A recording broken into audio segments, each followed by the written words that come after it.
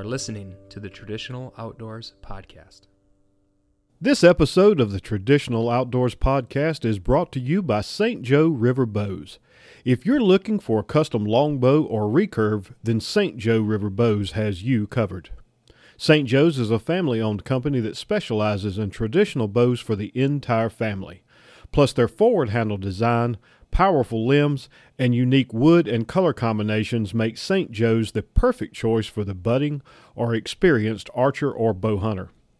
Tracy offers bow options for all members of the family from the youngest to the oldest, and they even offer a trade-in program on all youth bows so that as the little ones outgrow their bow, they can trade them in and use that towards the purchase of a bow that better fits their growing needs. And for listeners of the Traditional Outdoors Podcast, David and Tracy are going to include a St. Joe River Bows t-shirt with any new bow purchased. Just mention that you heard about them while listening to this podcast. So when you're ready for a new bow, be sure to check out their website at stjoeriverbows.com or give Tracy a call at 517-617-3658 and be sure to tell them Traditional Outdoors sent you. Now on to the show. Welcome to the Traditional Outdoors Podcast, everyone. I'm your host, Steve Angel. Nick's taking a bit of a break tonight, but really excited. I got Tom back with me, and Tom has had a pretty exciting longbow-related event in the past week. We'll get to that in just a minute, but how's it been going, buddy? Well, it's been going really good. Been getting out in the woods and enjoying the change of season and the cold snap, and it's been a real good season so far. How are you doing? Doing good. Glad to hear you're getting out. I still have not made it out into the woods yet. I was actually and had time set aside last weekend. And I'll just go ahead and share this with you. I got a lot of my gear together and got my broadhead sharpened up.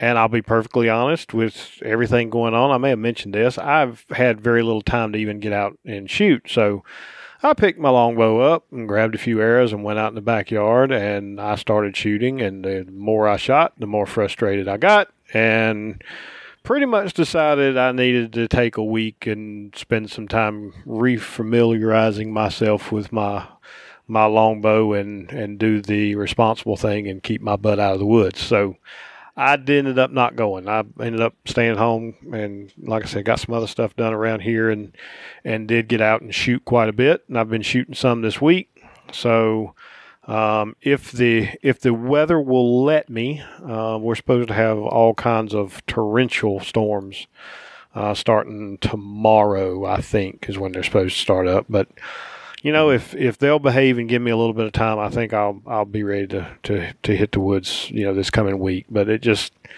I just didn't feel good about it, and so therefore I decided to stay out of the woods. Well, I'm not surprised. It's bum for you, but it's the right thing to do. So happens sometimes, and I'm glad you made the choice.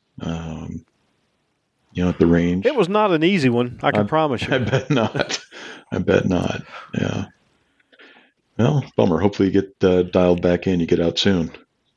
Well, and like I said, I've been shooting some. I did not make it out today. Work was just a bit unbearable today, but and with recording tonight and dinner with the wife and so forth. But and I know it's not going to take long to dial back in, but at 15 yards, I could not consistently keep 4, 5, 6 shots inside of a pie plate, and that's just not like me. So I just knew it was, and I think part of it was also the frustration, but doesn't matter.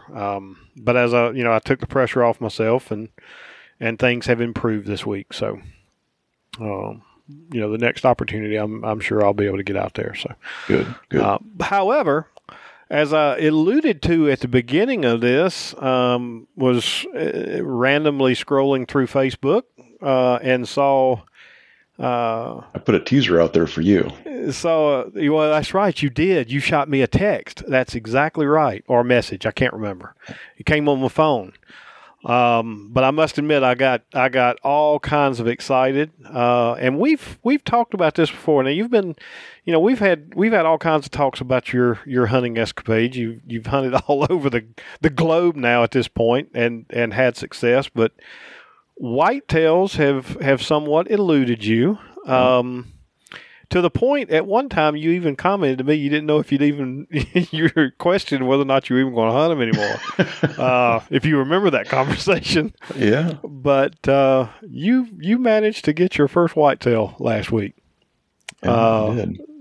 And that's, brother, I can tell you right now, nobody on the planet could have been happier or prouder for you than me. Yeah. But I don't want to steal all your thunder. How would you like to kind of talk about this? Would you like to talk about what led you here? Or? Well, I was thinking, since I purposefully have not told you anything about the hunt, I left you totally in the dark. You don't know a thing. You did. I thought I'd just tell it to you like the way I always tell it to you, and then since the record button's been hit, then if it comes out good, you can share it. But so check this out. That sounds like a plan. So get up real early on Saturday morning. I was hunting the same property that I'd hunted the 2 weeks before. So I think this is my 5th day maybe of 2019 afield. And I'll come around to how I got this kind of dialed in later, but went out to a tree. I was a touch late going in. And I kicked 3 deer out basically from the base of the tree in my headlamp. Just decided to give it a go anyway. Got set up, got up, sat 5 hours or so. Didn't see any more deer. Tempted by some more squirrels or some yummy looking ones now that I've tried that. Came back down. Got a little lunch.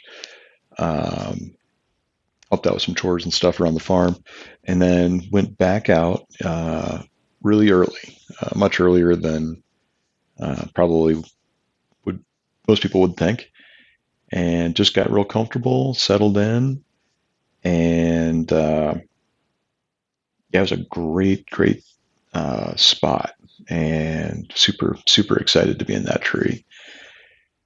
About half an hour before the end of shooting light, I saw a gray something going through some brush and briar, maybe about 70 yards off, coming down where I figured a trail should be.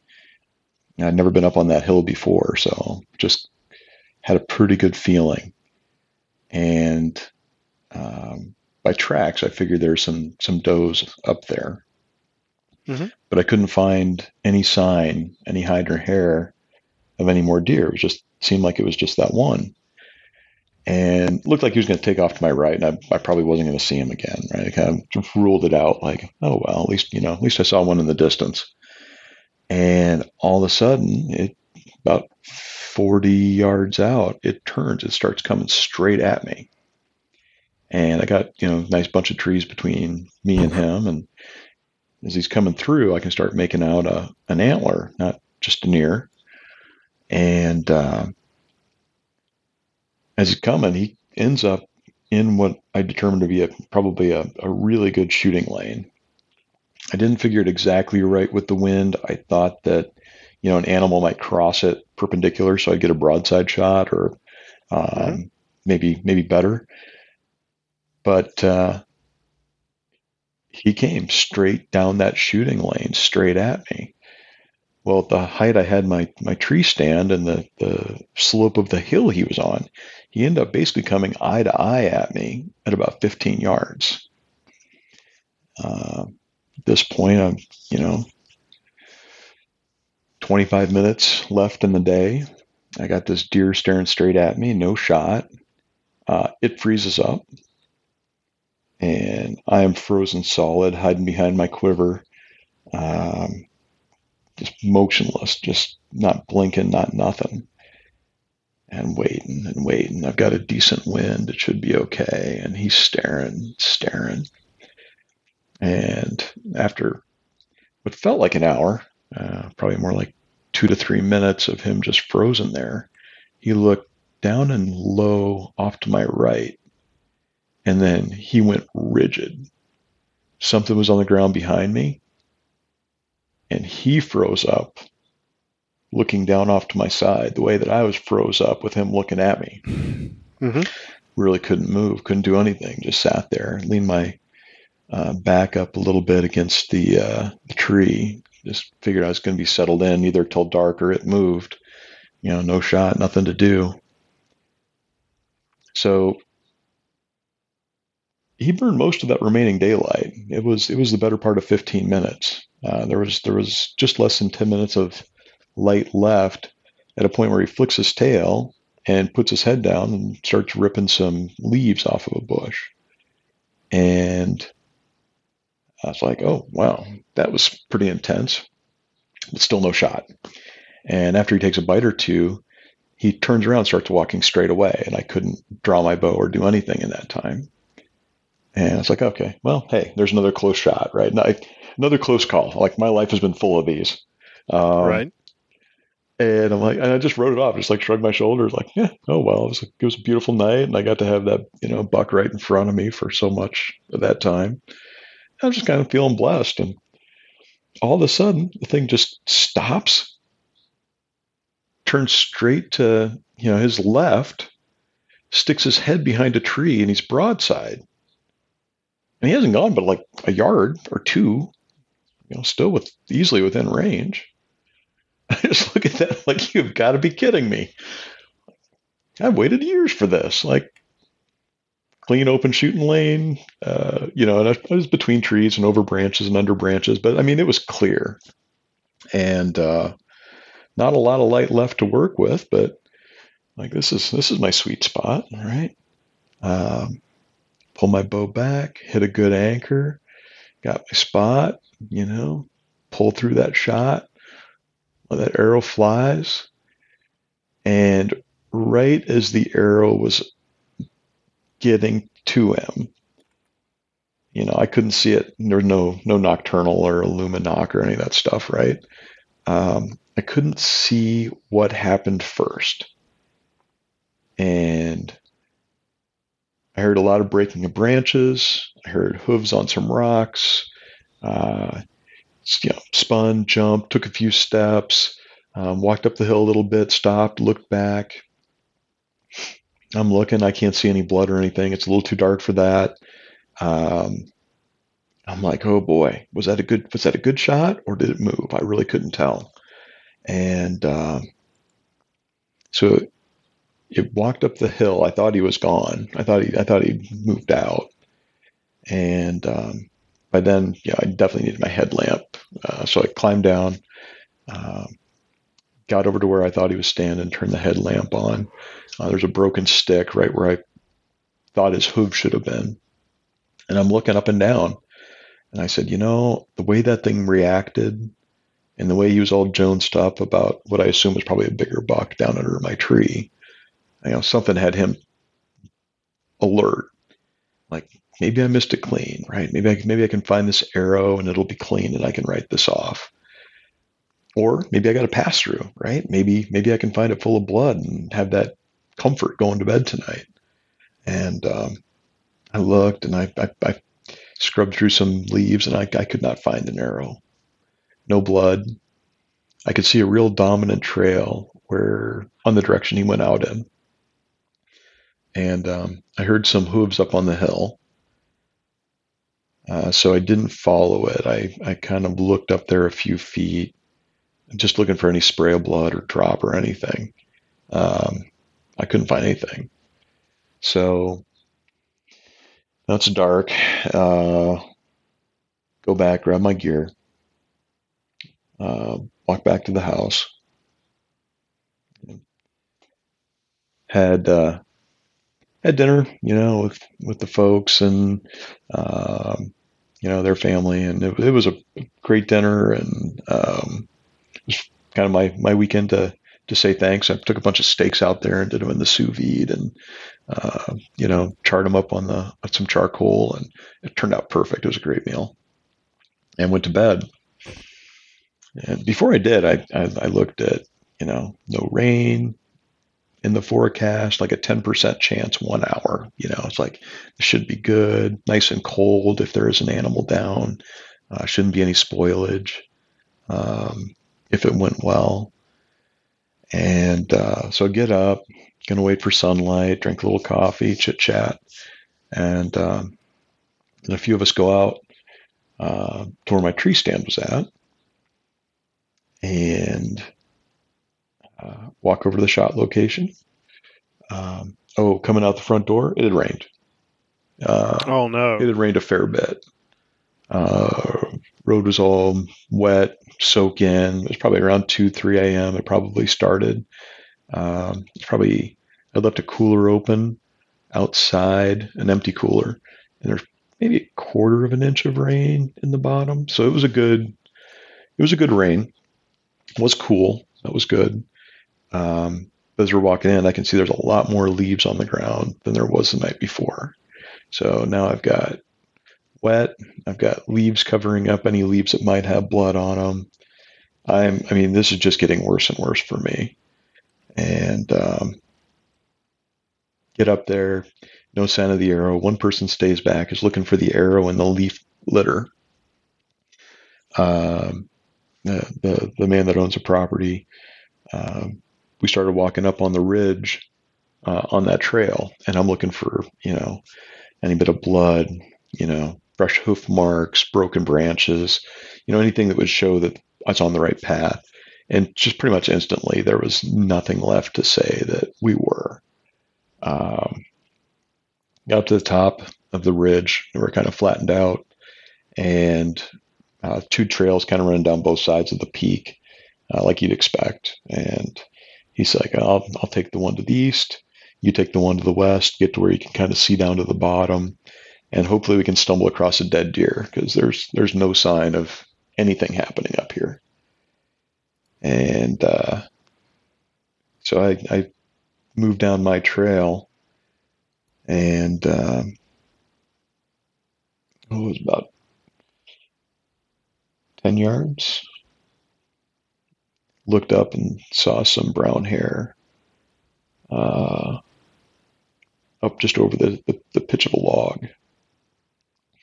I moved to the downwind side, got an arrow ready, got around to where I had an unobstructed view of whitetail's tail and hindquarter, and crept slowly up at the ready.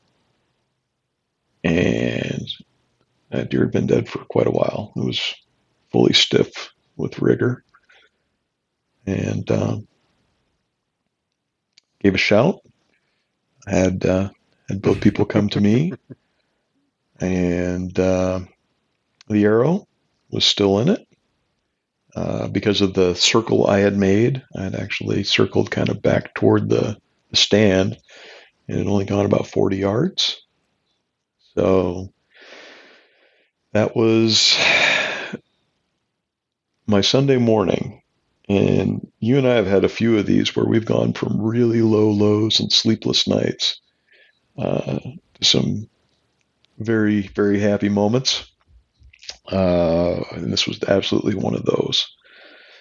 So on the spot, dressed it out and drug it down to Tractor Road, and went back, got my truck, brought it around. Basically got it through the property on that. And got to work on the things that needed to get done. Wasn't a huge buck, so very large body. I couldn't tell the night before if it was a 4 or a 6. I thought it was maybe a forkhorn. And one of the sides I don't think would quite count as a point. So like I said, it'd be a 3 point.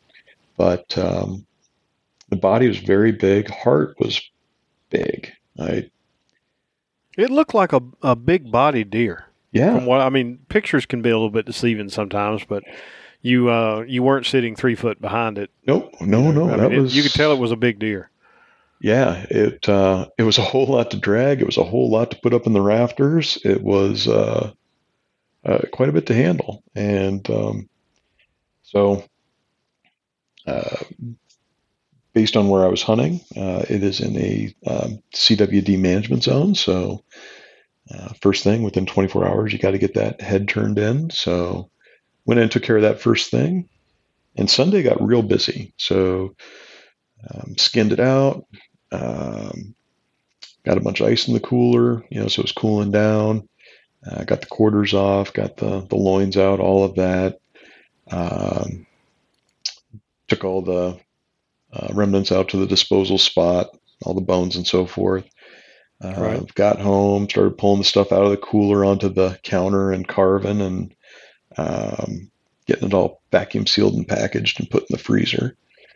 So that basically was my whole Sunday. So that was deep, yeah. But what a way to have to spend the Sunday, right?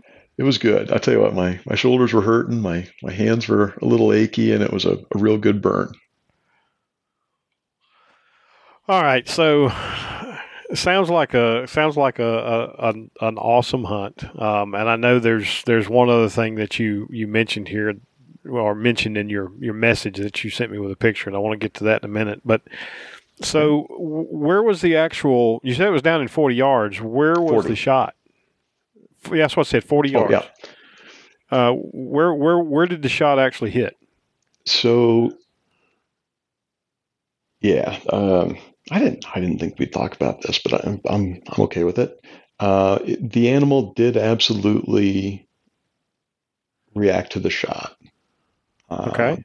So I was holding on. I made a perfect broadside, and however it moved, I went in through a rear ham and stopped in the rib on the opposite shoulder.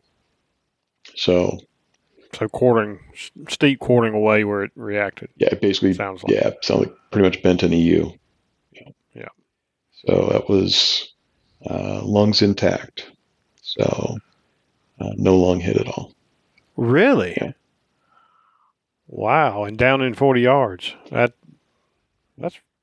pretty cool. Yeah, well, remember a few years ago I got that liver hit on that boar, and that was 53. 10-minute recovery. I mean, I never wanted to happen that way, but my results with my arrow setup have been, I think, better than I deserve on a couple of these. Well, a sharp broadhead can, I mean, it just can, and not to mention that, but the amount of animal that you went through obviously probably paid a big part of that. Yeah, no arterial bleeding at the hind quarter either. Which was really, yeah. I mean, when I saw it was where the arrow was coming out, I thought that was the only way it would happen that fast. But no. The only thing I can think is that it went along the bottom of the spine, where some of those blood vessels were running.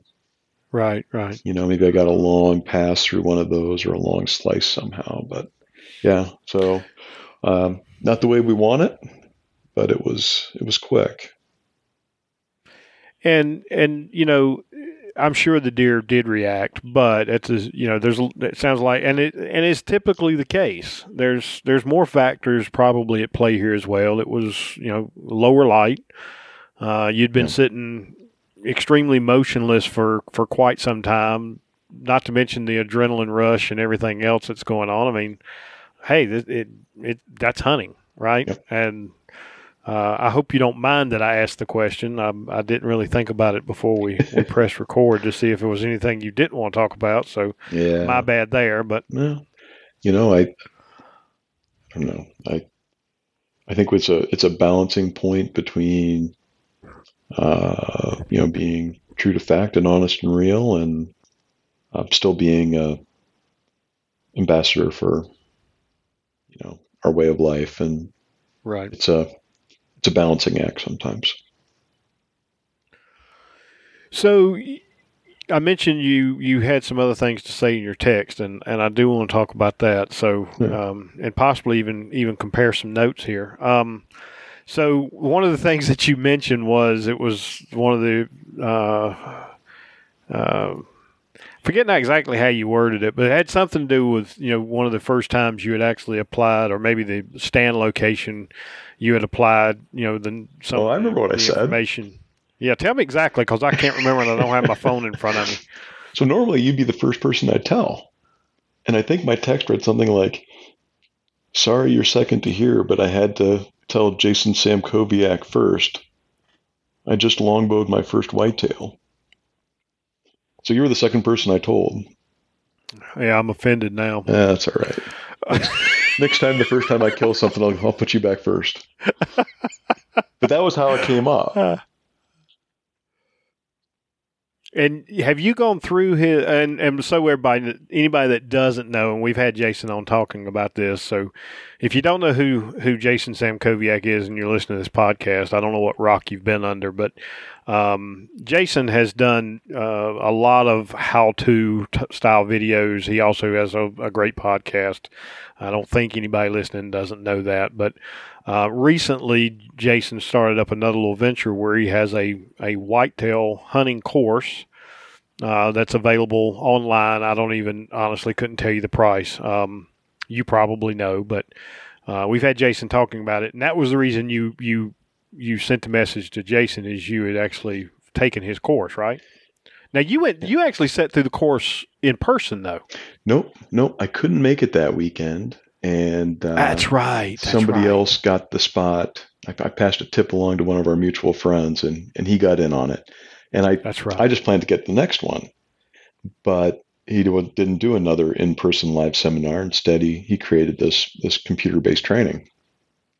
So, little backstory, right? For my job, I do a ton of computer-based training, right? I mean, I did 3 hours today. I mean, and that's a normal day for me. Like, I'm at night, early in the morning, there's something that I got to get caught up or trained on. So I'm very comfortable with that, and I learn well from that. Well, rewind to last year, and it was my 8th year hunting deer with my longbow without getting one. And somebody asked me something about it. I think it was on a podcast, but he's telling me about not getting a deer again. I said, yeah, but I haven't earned it. Like, I don't feel bad about not getting a deer because I didn't put in the time. I didn't scout. I didn't put my number of days of field. It's typically a real busy time of year for me. So if I get out, 5 or 10 days during whitetail season, I might hunt, 30 or 40 other days around the calendar for other stuff. But right, whitetail's always been that thing that I never felt like I'd earned it. So I was okay with it, right? I'm like, yeah, didn't get one. Yeah, I had a few close calls. Yeah, but this time, I kind of take a life hack approach to it. Looked back, and I had hunted, it was 102 days over 8 years for whitetail. And I had loosed one arrow. And I thought to myself, if these were my results with anything else I was trying to do in my life, I would be appalled. And I would find a way to do it better and smarter. So, coming into the spring, I kind of got serious about it. And I think that's about the time Jason put the class out. And I said, 19 hours or 20 hours or whatever it was at the time, at initial release, of stuff I can go back and reference over and over. And I knew that cyber scouting would be something I would really have to learn a lot about, and stand placement and, feeding behaviors and travel movement. And, I felt like if I'm going to change the outcomes of the time I spend hunting, I need to change how I go about it. So, and I'm still not done. I think I'm about 20 hours in, and I think now there's 28 hours of material. So there's a lot of bonus stuff that's been added. But the class is a big part of it, but the approach is a big part, right? And you can't get rid of experience. You can't get rid of, if that would have been the first deer I'd ever seen on a stand, I probably would have freaked out, right? If you have 100 days of looking at deer walking by out of range, it's not that big of a deal. Right. So the experience can't be dismissed, but I definitely had to change how I was going about things. And so my little challenge to myself was, okay, I need to consistently get out and hunt in a spot for a few weekends in a row, even if I can't make it during the week. I need to observe behavior. I need to get kind of dialed into movement and patterns. And then, this was one property that I think I had hunted at least a couple days every year for the last 8 years. So I put on a topo and an aerial overlay. And I looked at, basically 3,000 acres around it for where's the food, where's the day, use, where's the night use, where, how are they going to move around the water? What are barriers? A lot of stuff that he talked about in the class, I applied. I put layers on my images and started blocking stuff off and using different color codes. And, it might sound simple, but last weekend, so the first opening weekend, I missed opening weekend. I can't remember. The weekend I shot the squirrel. I just kind of watched movement patterns. I kind of checked some sign, and I laid scent in stands in certain places where I knew, they'd know my human presence was there, hopefully diverting them a little bit. Next weekend, scouted around, looked at where some trails were being used, looked at some fresh sign, compared that with kind of my 8-year Rolodex of information. And so I kind of put it together and I said, okay, I know I want a place to hunt somewhere between, this piece of water and that piece of water, and somewhere between these two ridges, somewhere in the saddle. I know I need a place where I can hunt this primary scrape that pops up every single year on this ridge. And I have a spot where I'm pretty sure the does will be moving through first thing in the morning, maybe staging up, last thing at night. And so I had went and picked out 3 spots and said, okay, the next time I come out, I'm gonna hit one of these 3. It's too early to be hitting the buck one. And I want to kind of save that doe spot for later. So this was the first one I wanted. The wind was right. And when I got in there, I knew the exact tree I was looking for in the dark. And when I got up there, it was absolutely perfect in every way. So I spent a good number of hours in there that day, and it paid off that night. Okay, so I think the world of Jason. I've seen enough of, and he and I have talked. So he's been on. He's been on the podcast. Yeah. And I know and I want to do the course, and I'm going to do the course. In fact, I told Jason I was going to, and another one of those things that are still on my long list of to-dos that I haven't gotten around to yet. You know how that goes. But I do know that Jason, we hunt a lot the same way. Mm-hmm. And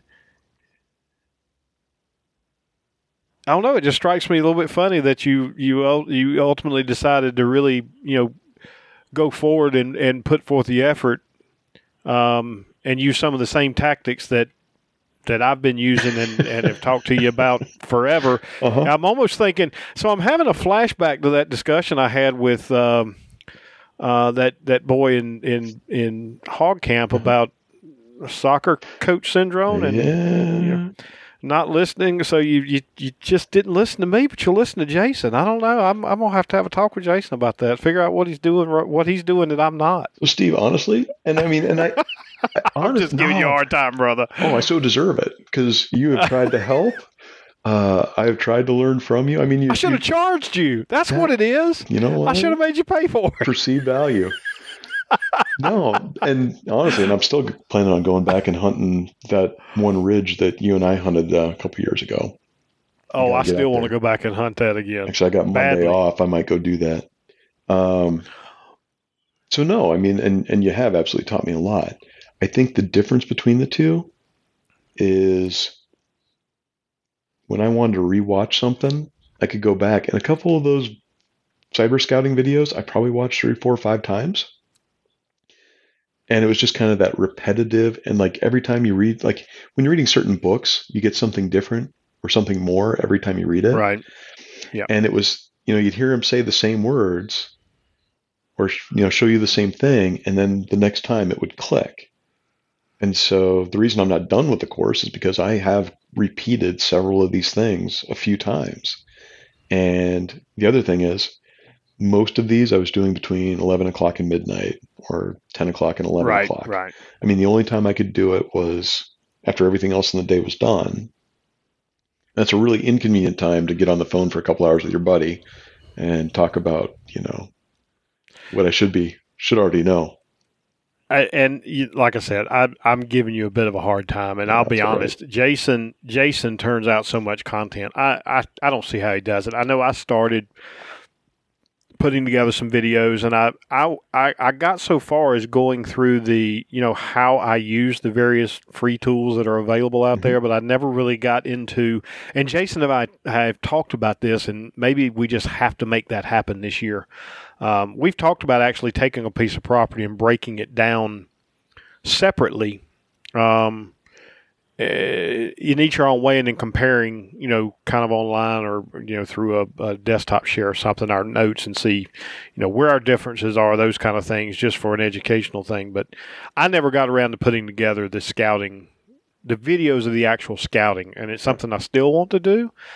And again, it's just they're on that list of to-do items. But that's it's awesome. I mean, I'm tickled to death for you. I'm tickled for Jason too, because it's just, it's just a testament. The guy knows what he's doing.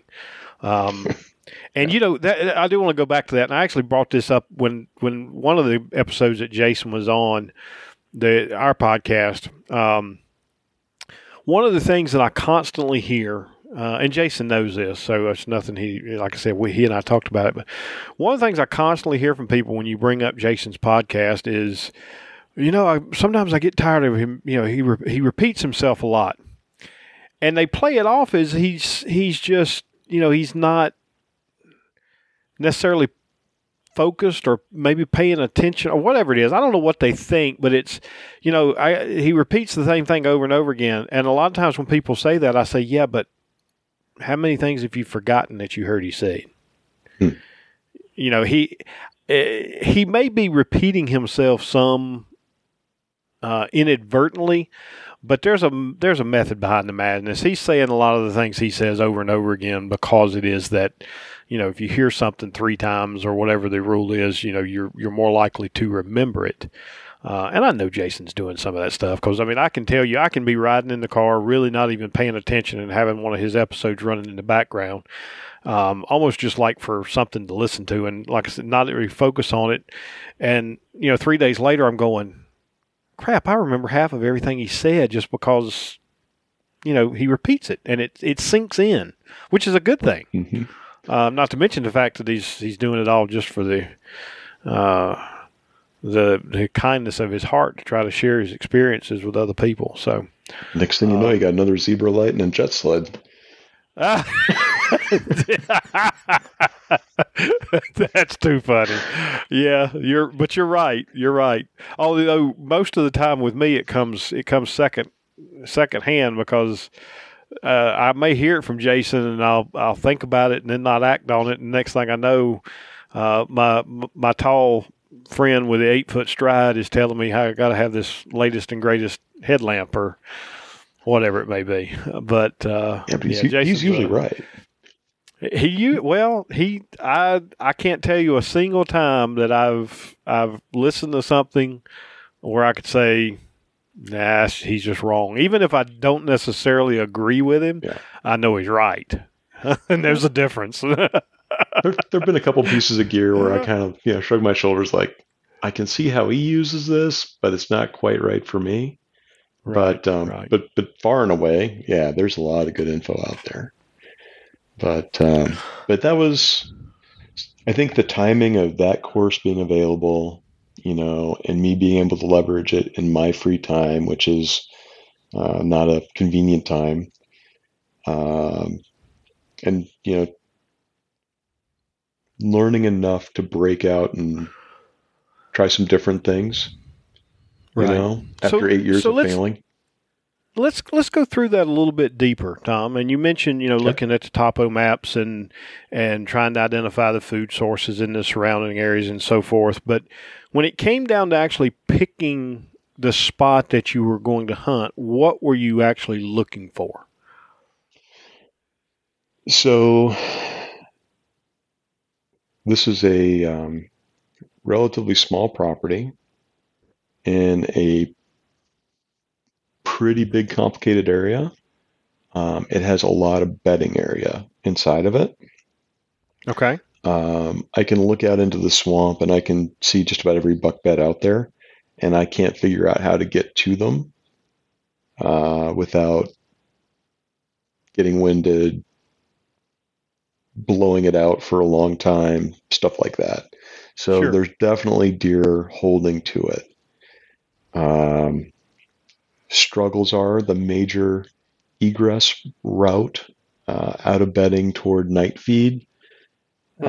Typically takes it right across a border onto a property that doesn't allow any hunting. So evenings are tough. Where they come into bed from typically in the morning is a little easier, or there's a little more activity, I should say. But I really got to thinking about it. I'm like, I've got 8 years of seeing things here and there, right? Where do I see them go? Like, oh, hey, there used to be a stand there, and then we moved it over there, and then we see the deer move over here. Oh, that year that ditch was dry, and they went over here, but this year the ditch is flooded. So, like the very first day I went out, I trudged through the water, I climbed up in a stand. I thought I was in the perfect spot. I hung my hang on. I was right over this great funnel. I mean, it was choking down to like a 10-yard section with the perfect kill tree in it. I mean, it was so good. But what I didn't realize was going the other way, there was so much flooding because of some job the county drain commission had done that the deer were basically skirting around that entire funnel and not using it. So, I mean, it's like all these things you start putting together. It's like, okay, so I have a lot of historical information. Now, how do I gather enough info in the first weekend or the first couple trips to make a plan for what's going on right now? Because I want to get, what the goal was, get this figured out before the rut kicks in, right? So we have unaware deer going into aware deer, going into pre-rut, going into rut, going into late season feeding, cold weather. So my thing is like, if I show up in October and I show up again in December, it doesn't matter. It doesn't mean anything. I need to get consistent. And when I learn a lesson in the morning, I need to apply it that night,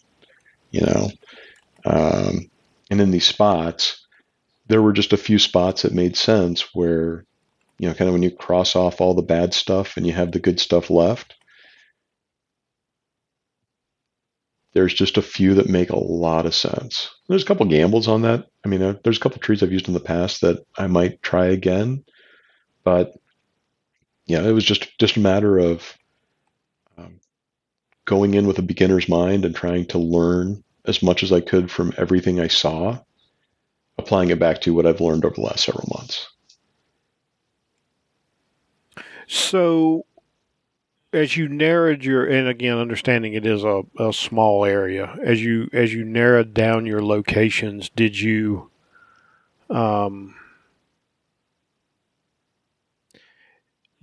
pick the spot that you were going to hunt and go in blind and hunt it the first time, or did you actually go in and scout it? And I know you said something about the tree earlier, but it wasn't clear to me if you were saying you actually went in blind or not. No, so last Sunday after my morning sit, I had these areas kind of in my mind, and I thought I had some trees picked out that might work.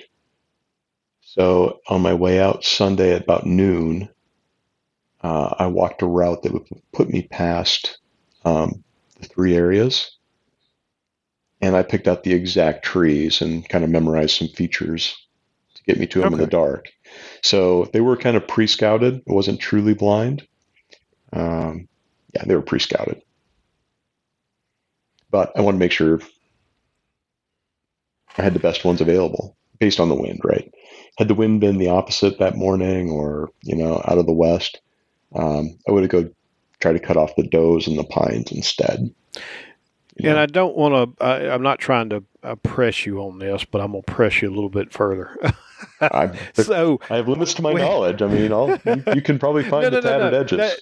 That's not why I'm asking. I'm trying to draw a picture here. So you pre-scouted, were you actually pre-scouting looking for specific sign or more pre-scouting to find trees that you could effectively hunt from that gave you the wind direction you wanted? I'm trying to get in a little bit more detail as far as were you actually looking at physical, sign, tracks, poop, and scat, those kind of things? Oh yeah. Okay.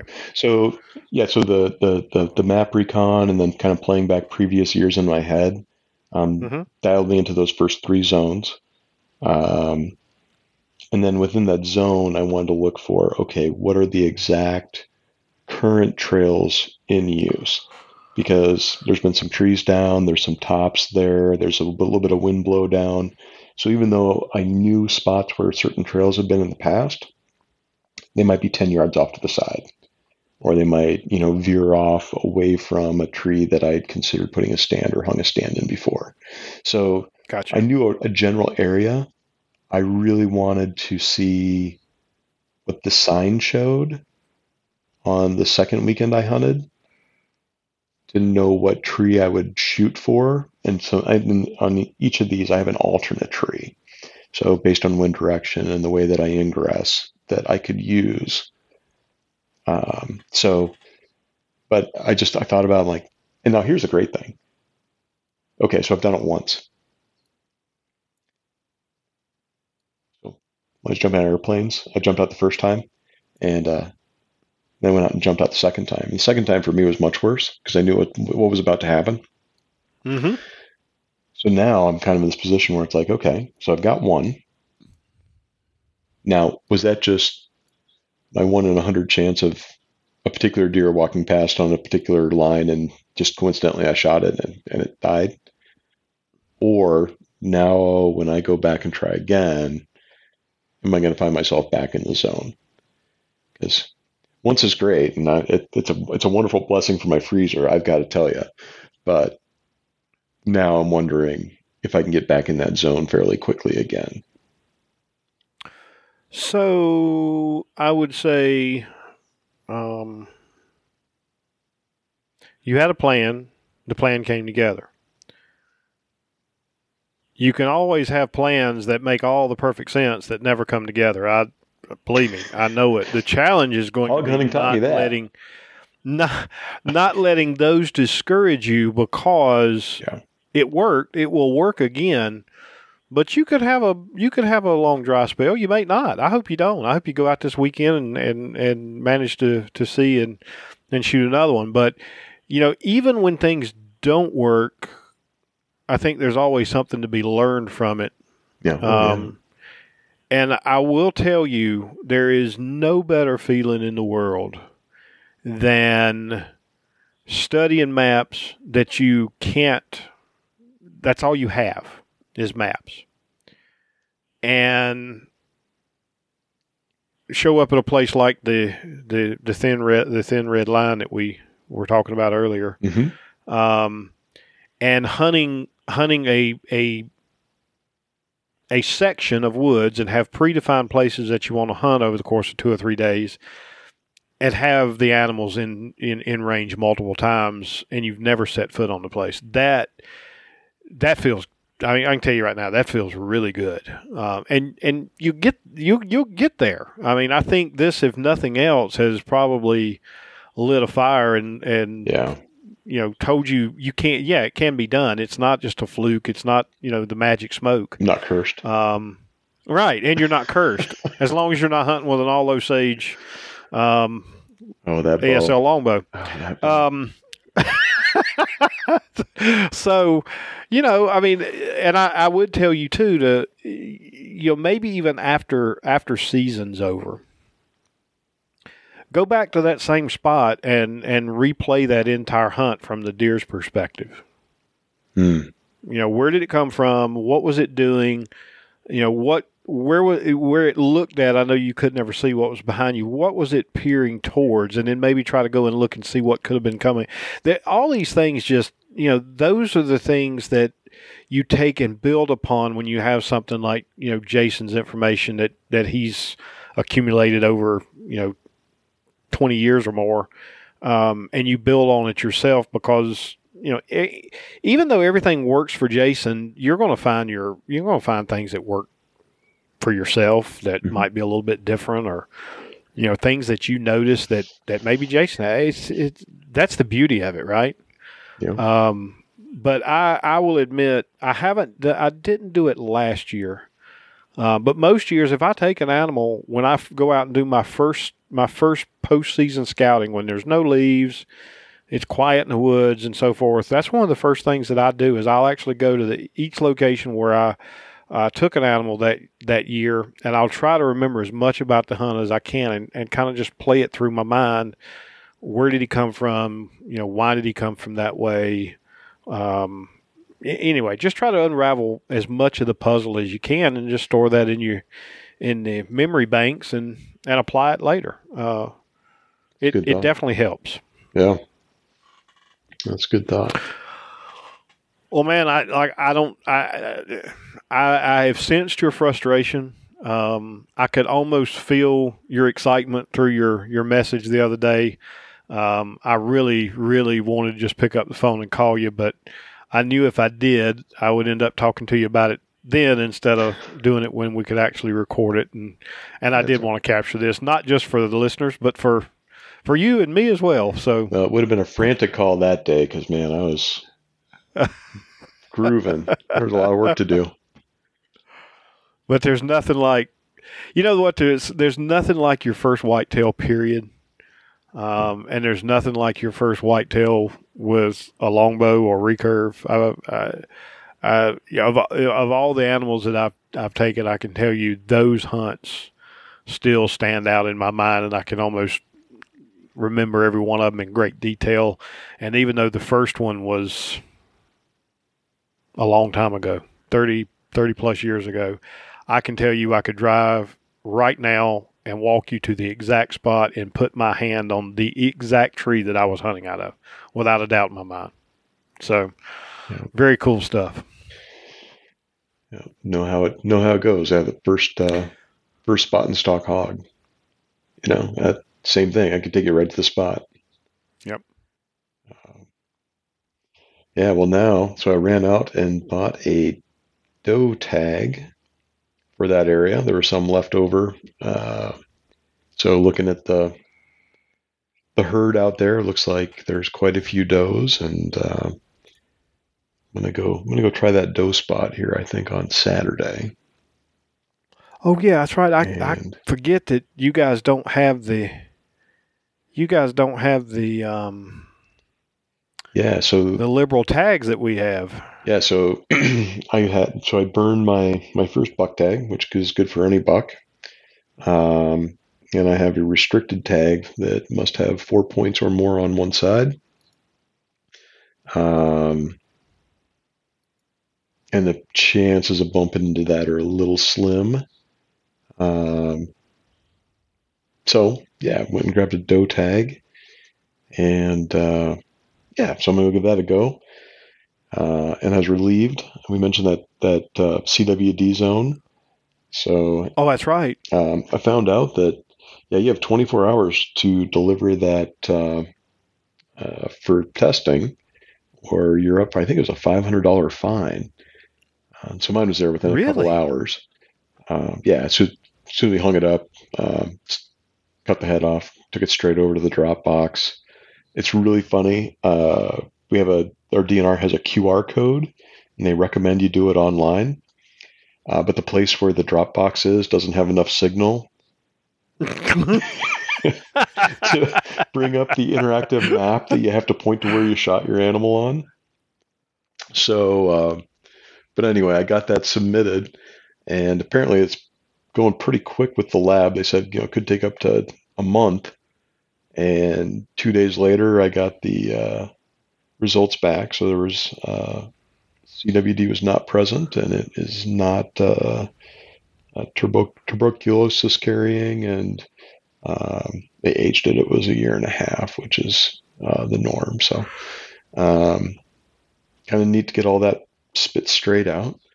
But it was good to learn the process. So this is the first year for that in that county, and the first time I've ever had to deal with it. And it seems a bit odd. You have to drop it off within 2 hours. 24. Is that right? 24 hours. Yeah. I'm sorry. I had mine there in about 2, but yeah, 24 hours. Oh, you had yours there in 2, but it's 24 hours you had to have it in by. Yeah. Even though you can't kill the prions that cause it, you have to have it there within 24 hours. I'm pretty sure that's what it read. Yeah. That seems a bit odd, but so does putting the drop station where you don't have cell service. So that's pretty fun. But it was kind of neat. For the bear I got last year, the aging results and all of that took like 9 months or something to get. So to get results back in 2 days was pretty cool. Yeah. And put some calls out today trying to figure out how to get the head back. So we'll see. So have you? Well, I'm guessing since you just got the results back, you probably haven't feasted on any of it yet. No, so put it all pretty much straight into the freezer. And otherwise, if I would have known the results were coming back this fast, I would have had some tonight. But now I got to thaw it. So now probably wait for the weekend. What you going to do first? Backstraps? Come on, tell me you're going to do backstraps. So the back straps and the heart have a special place, and those are going to come out for a special meal. That would be a sectional loin. I'll do I think I'm going to do an Italian herb rub, sous vide, and maybe a pan sear on that. Just a little bit, give it a tiny bit of color. Yeah, super rare. Very cool. You'll have to let me know if it tastes any better because it was yours. I'm sure it will. That's the way it works. Well, brother, I can't tell you how super excited. The only thing that made this better is if I'd actually been there hunting with you, but maybe for the next one. Well, we'll see. If I punch another tag, I might have to come to Georgia. I've been threatening that all year. And you know what? You're welcome here. We've got the only thing that I would have to coordinate around would be Bella's birthday's coming up, and we don't even know yet what we're doing, whether we're going to spend the weekend down there with her or she's coming, home for that. But that's about the only weekend I can think of off the top of my head that I've got anything that's just would prevent me from hitting the woods. And as you've heard, it's all pretty much pristine, untouched because I haven't had a chance to go hunting. So I wasn't even going to poke you about it. Go punch that tag, and it'll give me a good excuse to take a few days off work too. So all right, maybe we'll work on that. Well, brother, I think we've managed to beat this one up. Any closing words, remarks, or anything you forgot you haven't mentioned yet, or any advice you'd give to sage young traditional bow hunters? Stick at it. Don't give up. Don't give up. Yep. Well, I'm glad you didn't, because now I think it might be a little bit easier to get you to go with me deer hunting now. So, that sounds good. I look forward to it. All right, brother. Well, thank you for taking the time to join me tonight to share this with everybody. I know I've enjoyed it, and I'm sure everyone listening will too. To everyone else, thanks so much for tuning in, and we will look forward to having another one for you next week. So long, all.